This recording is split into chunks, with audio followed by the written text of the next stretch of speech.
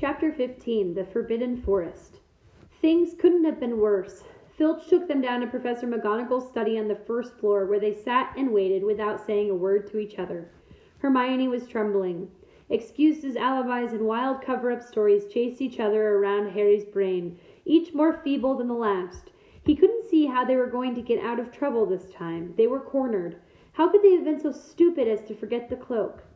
There was no reason on earth that Professor McGonagall would accept for their being out of bed and creeping around the school in the dead of night, let alone being up the tallest astronomy tower, which was out of bounds except for classes. Add Norbert and the invisibility cloak, and they might as well be packing their bags already. Had Harry thought that things couldn't have been worse? He was wrong. When Professor McGonagall appeared, she was leading Neville. "Harry!" Neville burst out the moment he saw the other two. "I was trying to find you to warn you. I heard Malfoy saying he was going to catch you. He said you had a drag." Harry shook his head violently to shut Neville up. But Professor McGonagall had seen. She looked more likely to breathe fire than Norbert as she towered over the three of them. "I would never have believed it if any of you. Mr. Filch says you were up in the astronomy tower. It's 1 o'clock in the morning. Explain yourselves."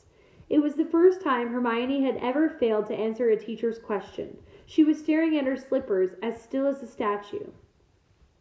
"I think I've got a good idea of what's been going on," said Professor McGonagall. "It doesn't take a genius to work it out. You fed Draco Malfoy some cock-and-bull story about a dragon, trying to get him out of bed and into trouble. I've already caught him. I suppose you think it's funny that Longbottom here heard the story and believed it too?" Harry caught Neville's eye and tried to tell him without words that this wasn't true, because Neville was looking stunned and hurt. Poor blundering Neville. Harry knew what it must have cost him to try and find them in the dark to warn them. "I'm disgusted," said Professor McGonagall. 4 students out of bed in one night. I've never heard of such a thing before. You, Miss Granger, I thought you had more sense. As for you, Mr. Potter, I thought Gryffindor meant more to you than this. All 3 of you will receive detentions. Yes, you too, Mr. Longbottom. Nothing gives you the right to walk around school at night, especially these days. It's very dangerous. And 50 points will be taken from Gryffindor." 50? Harry gasped. They would lose the lead he'd won in the last Quidditch match. 50 points each, said Professor McGonagall, breathing heavily through her long pointed nose. "Professor, please, you can't. Don't tell me what I can and can't do, Potter. Now get back to bed, all of you. I've never been more ashamed of Gryffindor students." 150 points lost. That put Gryffindor in last place. In one night, they'd ruined any chance Gryffindor had had for the House Cup. Harry felt as though the bottom had dropped out of his stomach. How could they ever make up for this? Harry didn't sleep all night. He could hear Neville sobbing into his pillow for what seemed like hours. Harry couldn't think of anything to say to comfort him. He knew Neville, like himself, was dreading the dawn. What would happen when the rest of Gryffindor found out what they'd done? At first, Gryffindor's passing the giant hourglasses that recorded the house points. The next day, thought there'd been a mistake. How could they suddenly have 150 points fewer than yesterday? And then the story started to spread. Harry Potter, the famous Harry Potter, their hero of 2 Quidditch matches, had lost them all those points, him and a couple of other stupid first years. From being one of the most popular and admired people at the school, Harry was suddenly the most hated. Even Ravenclaws and Hufflepuffs turned on him, because everyone had been longing to see Slytherin lose the House Cup. Everywhere Harry went, people pointed and didn't trouble to lower their voices as they insulted him. Slytherins, on the other hand, clapped as he walked past them, whistling and cheering. "Thanks, Potter, we owe you one." Only Ron stood by him. They'll all forget this in a few weeks. Fred and George have lost loads of points in all the time they've been here, and people still like them. "They've never lost 150 points in one go, though, have they?" said Harry miserably. "Well, no," Ron admitted. It was a bit late to repair the damage, but Harry swore to himself not to meddle in things that weren't his business from now on. He'd had it with sneaking around and spying. He felt so ashamed of himself that he went to Wood and offered to resign from the Quidditch team. "Resign?" Wood thundered. "What good'll that do? How are we going to get any points back if we can't win at Quidditch?" But even Quidditch had lost its fun. The rest of the team wouldn't speak to Harry during practice, and if they had to speak about him, they called him the Seeker. Hermione and Neville were suffering too. They didn't have as bad a time as Harry because they weren't as well known, but nobody would speak to them either. Hermione had stopped drawing attention to herself in class, keeping her head down and working in silence. Harry was almost glad that the exams weren't far away. All the studying he had to do kept his mind off his misery. He, Ron, and Hermione kept to themselves, working late into the night, trying to remember the ingredients in complicated potions, learn charms and spells by heart, memorize the dates of magical discoveries and goblin rebellions.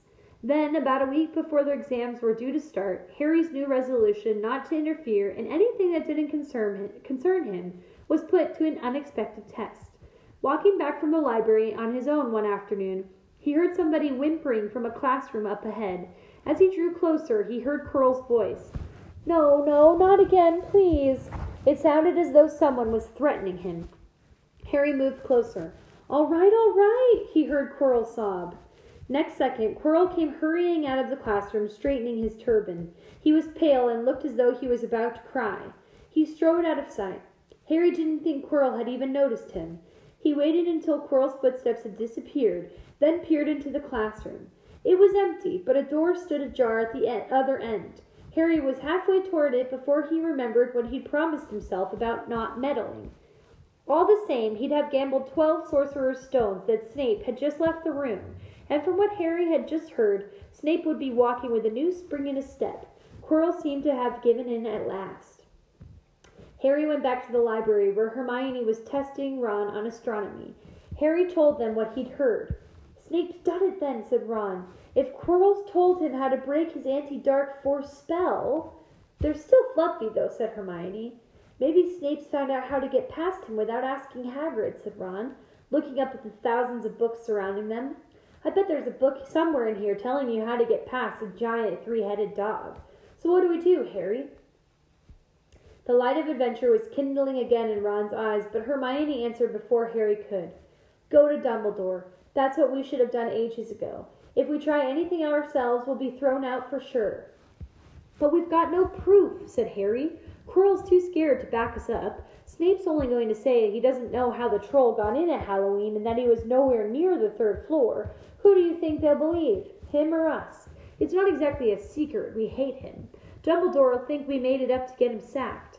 Filch wouldn't help us if his life depended on it. He's too friendly with Snape, and the more students get thrown out, the better he'll think. And don't forget, we're not supposed to know about the stone or Fluffy. That'll take a lot of explaining." Hermione looked convinced, but Ron didn't. "If we just do a bit of poking around." "No," said Harry flatly. "We've done enough poking around." He pulled a map of Jupiter toward him and started to learn the names of its moons. The following morning, notes were delivered to Harry, Hermione, and Neville at the breakfast table. They were all the same. "Your detention will take place at 11 o'clock tonight. Meet Mr. Filch in the entrance hall. Professor McGonagall." Harry had forgotten that they still had detentions to do in the furor over the points they'd lost. He half expected Hermione to complain that this was a whole night of studying lost, but she didn't say a word. Like Harry, she felt they deserved what they'd got. At 11 o'clock that night, they said goodbye to Ron in the common room and went down to the entrance hall with Neville. Filch was already there, and so was Malfoy. Harry had also forgotten that Malfoy had gotten into detention too. "Follow me," said Filch, lighting a lamp and meeting them outside. "I bet you'll think twice about breaking a school rule again, won't you, eh?" he said, leering at them. "Oh, yes, hard work and pain are the best teachers, if you ask me. It's just a pity that they don't let old punishments die out. Hang you by your wrist from the ceiling for a few days. I've got the chains still in my office. Keep 'em well oiled in case they're ever needed.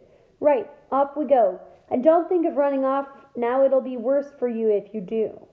They marched off across the dark grounds. Neville kept sniffing. Harry wondered what their punishment was going to be. It must be something really horrible, or Filch wouldn't be sounding so delighted. The moon was bright, but clouds scudding across it kept throwing them into darkness. Ahead, Harry could see the lighted windows of Hagrid's hut. Then they heard a distant shout. "Is that you, Filch? Hurry up. I want to get started." Harry's heart rose. If they were going to be working with Hagrid, it wouldn't be so bad.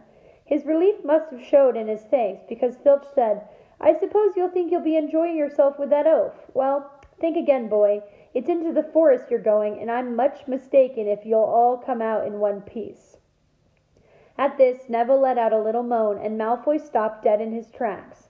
"The forest," he repeated, and he didn't sound quite as cool as usual. "We can't go in there at night. There's all sorts of things in there. Werewolves, I've heard." Neville clutched the sleeve of Harry's robe and made a choking noise. "That's your problem, isn't it?" said Filch, his voice cracking with glee. "Should have thought of them werewolves before you got in trouble, shouldn't you?" Hagrid came striding toward them out of the dark, Fang at his heel. He was carrying his large crossbow, and a quiver of arrows hung over his shoulder. "About time," he said. "I've been waiting for half an hour already. All right, Harry and Hermione?" "I shouldn't be too friendly to them," Hagrid said Filch coldly. "They're here to be punished, after all." "That's why you're late, is it?" said Hagrid, frowning at Filch. "Been lecturing them, eh? It's not your place to do that. You've done your bit. I'll take over from here." "I'll be back at dawn," said Filch, "for what's left of them," he added nastily, and he turned and started back toward the castle, his lamp bobbing away in the darkness. Malfoy now turned to Hagrid. "I'm not going in that forest," he said, and Harry was pleased to hear the note of panic in his voice. "Ye are if you want to stay at Hogwarts," said Hagrid fiercely. "You've done wrong, and now you've got to pay for it." "But this is servant stuff. It's not for students to do. I thought we'd be copying lines or something. If my father knew I was doing this, he'd—" "Tell you how that's how it is at Hogwarts," Hagrid growled. "Copying lines. What's good that gonna do to anyone? You'll do something useful or you'll get out. If you think your father'd rather have you were expelled, then get back off to the castle and pack. Go on." Malfoy didn't move. He looked at Hagrid furiously, but then dropped his gaze. "Right then," said Hagrid. "Now listen carefully, 'cause it's dangerous what we're going to do tonight, and I don't want no one taking risks. Follow me over here one moment." He led them to the very edge of the forest. Holding his lamp up high, he pointed down a narrow, winding earth track that disappeared into the thick black trees. A light breeze lifted their hair as they looked into the forest. "Look there," said Hagrid. "See that stuff shining on the ground, silvery stuff? That's unicorn blood. There's a unicorn in there been hurt badly by something. This is the second time in a week. I found one dead last Wednesday. We're going to try and find the poor thing. We might have to put it out of its misery." "And what if whatever hurt the unicorn finds us first?" said Malfoy, unable to keep the fear out of his voice. "There's nothing that lives in the forest that'll hurt ye if you're with me or Fang," said Hagrid. "And keep to the path. Right. Now, we're going to split into two parties and follow the trail in different directions. There's blood all over the place. It must have been staggering around since last night at least." "I want Fang," said Malfoy quickly, looking at Fang's long teeth. "All right, but I warn ye he's a coward," said Hagrid. "So, me, Harry, and Hermione'll go one way, and Draco, Neville, and Fang'll go the other. Now, if any of us finds the unicorn, we'll send up green sparks, right? Get your wands out and practice now. That's it. And if anyone gets in trouble, send up red sparks, and we'll come and find ye. So be careful. Let's go." The forest was black and silent. A little way into it they reached a fork in the earth path, and Harry, Hermione, and Hagrid took the left path, while Malfoy, Neville, and Fang took the right. They walked in silence, their eyes on the ground. Every now and then a ray of moonlight through the branches above lit a spot of silver-blue blood on the fallen leaves. Harry saw that Hagrid looked very worried. "Could a werewolf be killing the unicorns?" Harry asked. "Not fast enough," said Hagrid. "It's not easy to catch a unicorn. They're powerful magical creatures. I never knew one to be hurt before." They walked past a mossy tree stump that Harry could hear running water. There must be a stream somewhere close by. There were still spots of unicorn blood here and there along the winding path. "You all right, Hermione?" Hagrid whispered.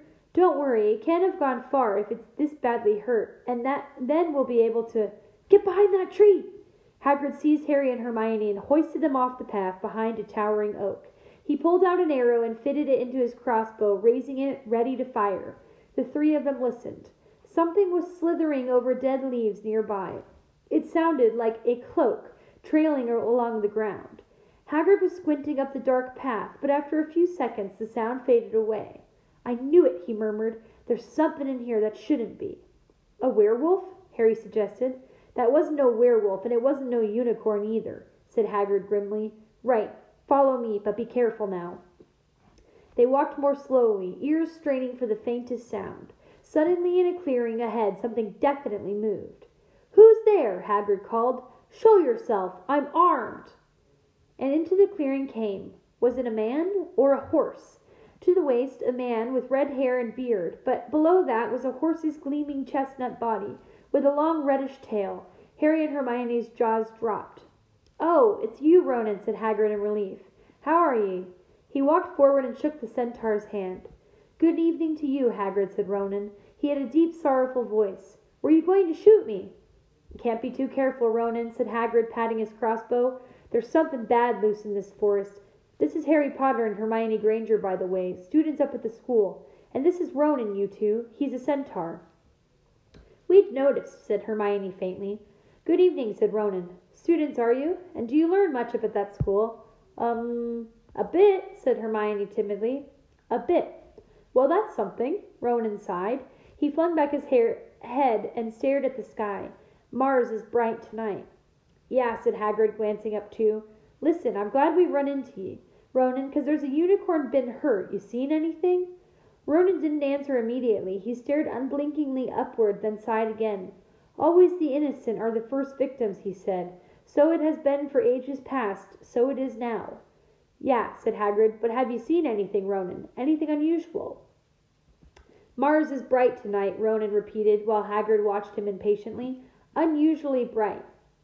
"Yeah, but I was meaning anything unusual a bit nearer home," said Hagrid.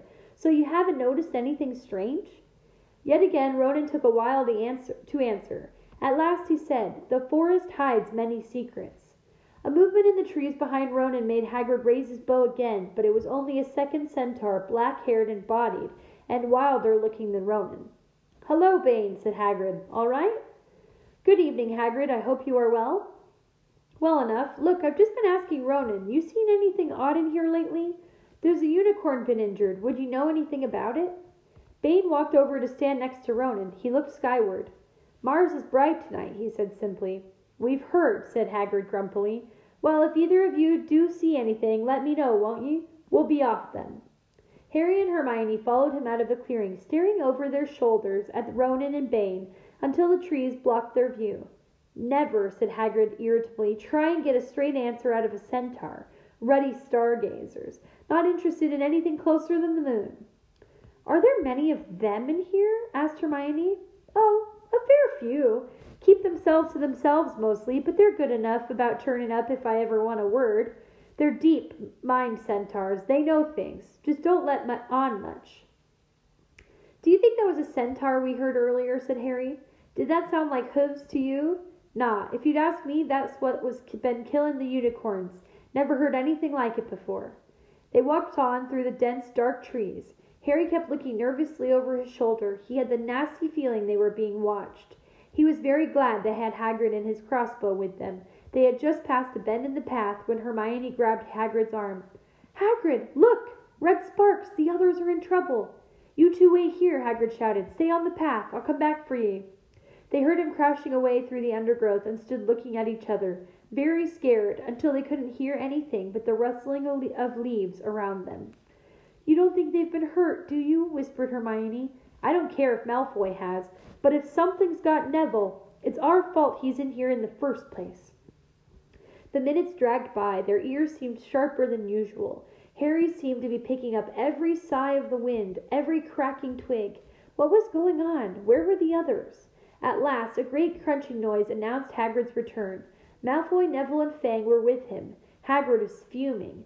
Malfoy, it seemed, had sneaked up behind Neville and grabbed him as a joke. Neville had panicked and sent up the sparks. "We'll be lucky to catch anything now with the racket you two were making." "Right, we're changing groups. Neville, you stay with me and Hermione. Harry, you go with Fang and this idiot. I'm sorry," Hagrid added in a whisper to Harry, "but we'll have a harder time frightening you. He'll have a harder time frightening you, and we've got to get this done." So Harry set off into the heart of the forest with Malfoy and Fang. They walked for nearly half an hour, deeper and deeper into the forest, until the path became almost impossible to follow because the trees were so thick. Harry thought the blood seemed to be getting thicker. There were splashes on the roots of a tree as though the creature had been thrashing around in pain close by. Harry could see a clearing ahead, through the tangled branches of an ancient oak. "Look," he murmured, holding out his arm to Malfoy. Something bright white was gleaming on the ground. They inched closer. It was the unicorn, all right, and it was dead. Harry had never seen anything so beautiful and sad. Its long, slender legs were stuck out at odd angles where it had fallen, and its mane was spread pearly white on the dark leaves. Harry had taken one step toward it when a slithering sound made him freeze where he stood. A bush on the edge of the clearing quivered. Then out of the shadows a hooded figure came crawling across the ground like some stalking beast. Harry, Malfoy, and Fang stood transfixed. The cloaked figure reached the unicorn, lowered its head over the wound in the animal's side, and began to drink its blood. Ah! Malfoy let out a terrible scream and bolted. So did Fang. The hooded figure raised its head and looked right at Harry. Unicorn blood was dribbling down its front. It got to its feet and came swiftly toward Harry. He couldn't move for fear. Then a pain like he'd never felt before pierced his head. It was as though his scar were on fire. Half blinded, he staggered backward. He heard hooves behind him, galloping, and something jumped clean over Harry, charging at the figure. The pain in Harry's head was so bad he fell to his knees. It took a minute or two to pass. When he looked up, the figure had gone. A centaur was standing over him. Not Ronan or Bane. This one looked younger. He had white blonde hair and a palomino body. "Are you all right?" said the centaur, pulling Harry to his feet. "Yes, thank you. What was that?" The centaur didn't answer. He had astonishing blue eyes, like pale sapphires. He looked carefully at Harry, his eyes lingering on the scar that stood out, livid, on Harry's forehead. "You are the Potter boy," he said. "You had better get back to Hagrid. The forest is not safe at this time, especially for you. Can you ride? It will be quicker this way." "My name is Firenze," he added as he lowered himself onto his front legs so that Harry could clamber onto his back. There was suddenly a sound of more galloping from the other side of the clearing. Ronan and Bane came bursting through the trees, their flanks heaving and sweaty. "Firenze," Bane thundered, "what are you doing? You have a human on your back. Have you no shame? Are you a common mule?" "Do you realize who this is?" said Firenze. "This is the Potter boy. The quicker he leaves the forest, the better." "What have you been telling him?" growled Bane. "Remember, Firenze, we are sworn not to set ourselves against the heavens. Have we not read what it is to come in the movements of the planets?" Ronan pawed the ground nervously. "I'm sure Firenze thought he was acting for the best," he said in his gloomy voice. Bane kicked his back legs in anger. "For the best? What is it to do with us? Centaurs are concerned with what has been foretold. It is not our business to run around like donkeys after stray humans in our forest." Firenze suddenly reared onto his hind legs in anger, so that Harry had to grab his shoulders to stay on. "Do you not see that unicorn?" Firenze bellowed at Bane. "Do you not understand why it was killed? Or have the planets not let you in on that secret? I set myself against what is lurking in this forest, Bane. Yes, with humans alongside me if I must." And Firenze whisked around, with Harry clutching on as best as he could. They plunged off into the trees, leaving Ronan and Bane behind them. Harry didn't have a clue what was going on. "Why is Bane so angry?" he asked. "What was that thing you saved me from anyway?" Firenze slowed to a walk, warned Harry to keep his head bowed in case of low-hanging branches, but did not answer Harry's question. They made their way through the trees in silence for so long that Harry thought Firenze didn't want to talk to him anymore. They were passing through a particularly dense patch of trees, however, when Firenze suddenly stopped. "Harry Potter, do you know what unicorn blood is used for?" "No," said Harry, startled by the odd question. "We've only used the horn and tail hair in potions." "That is because it is a monstrous thing to slay a unicorn," said Firenze. "Only one who has nothing to lose and everything to gain would commit such a crime. The blood of a unicorn will keep you alive even if you are an inch from death, but at a terrible price. You have slain something pure and defenseless to save your life, and you will have but a half-life, a cursed life, from the moment the blood touches your lips." Harry stared at the back of Firenze's head, which was dappled silver in the moonlight. "But who'd be that desperate?" he wondered aloud. "If you're going to be cursed forever, death's better, isn't it?" "It is," Firenze agreed, "unless all you need to stay alive long enough to drink something else. Something that will bring you back to full strength and power. Something that will mean you can never die. Mr. Potter, do you know what is hidden in the school at this very moment?" "The Sorcerer's Stone, of course, the elixir of life. But I don't understand who... Can you think of nobody who has waited many years to return to power, who has clung to life awaiting their chance?" It was as though an iron fist had clenched suddenly around Harry's heart. Over the rustling of the trees, he seemed to hear once more what Hagrid had told him on the night they had met. "Some say he died. Codswallop, in my opinion. Dunno if he had enough human left in him to die. Do you mean, Harry croaked, that was Harry, are you all right? Hermione was running toward them down the path, Hagrid puffing along behind her. I'm fine, said Harry, hardly knowing what he was saying. The unicorn's dead, Hagrid. It's in that clearing back there. This is where I leave you, Firenze murmured as Hagrid hurried off to examine the unicorn. You are safe now. Harry slid off his back. Good luck, Harry Potter, said Firenze. The planets have been read wrongly before now, even by centaurs. I hope this is one of those times. He turned and cantered back into the depths of the forest, leaving Harry shivering behind him. Ron had fallen asleep in the dark common room, waiting for them to return. He shouted something about Quidditch fouls when Harry roughly shook him awake. In a matter of seconds, he was as wide-eyed as Harry began to tell him and Hermione what had happened in the forest. Harry couldn't sit down. He paced up and down in front of the fire. He was still shaking. Snape wants the stone for Voldemort, and Voldemort's waiting in the forest, and all this time we thought Snape just wanted to get rich. Stop saying the name, said Ron in a terrified whisper, as if he thought Voldemort could hear them. Harry wasn't listening. Firenze saved me, but he shouldn't have done so. Bane was furious. He was talking about interfering with what the planets say is going to happen. They must show that Voldemort's coming back. Bane thinks Firenze should have let Voldemort kill me. I suppose that's written in the stars as well. Will you stop saying the name? Ron hissed. So all I've got to wait for now is Snape to steal the stone, Harry went on feverishly. Then Voldemort will be able to come and finish me off. Well, I suppose Bane will be happy. Hermione looked very frightened, but she had a word of comfort. Harry, everyone says Dumbledore's the only one you know who was ever afraid of. With Dumbledore around, you know who won't touch you.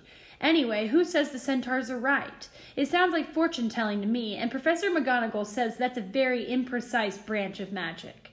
The sky had turned light before they stopped talking. They went to bed exhausted, their throats sore. But the night's surprises weren't over. When Harry pulled back his sheets, he found his invisibility cloak folded neatly underneath them. There was a note pinned to it, just in case.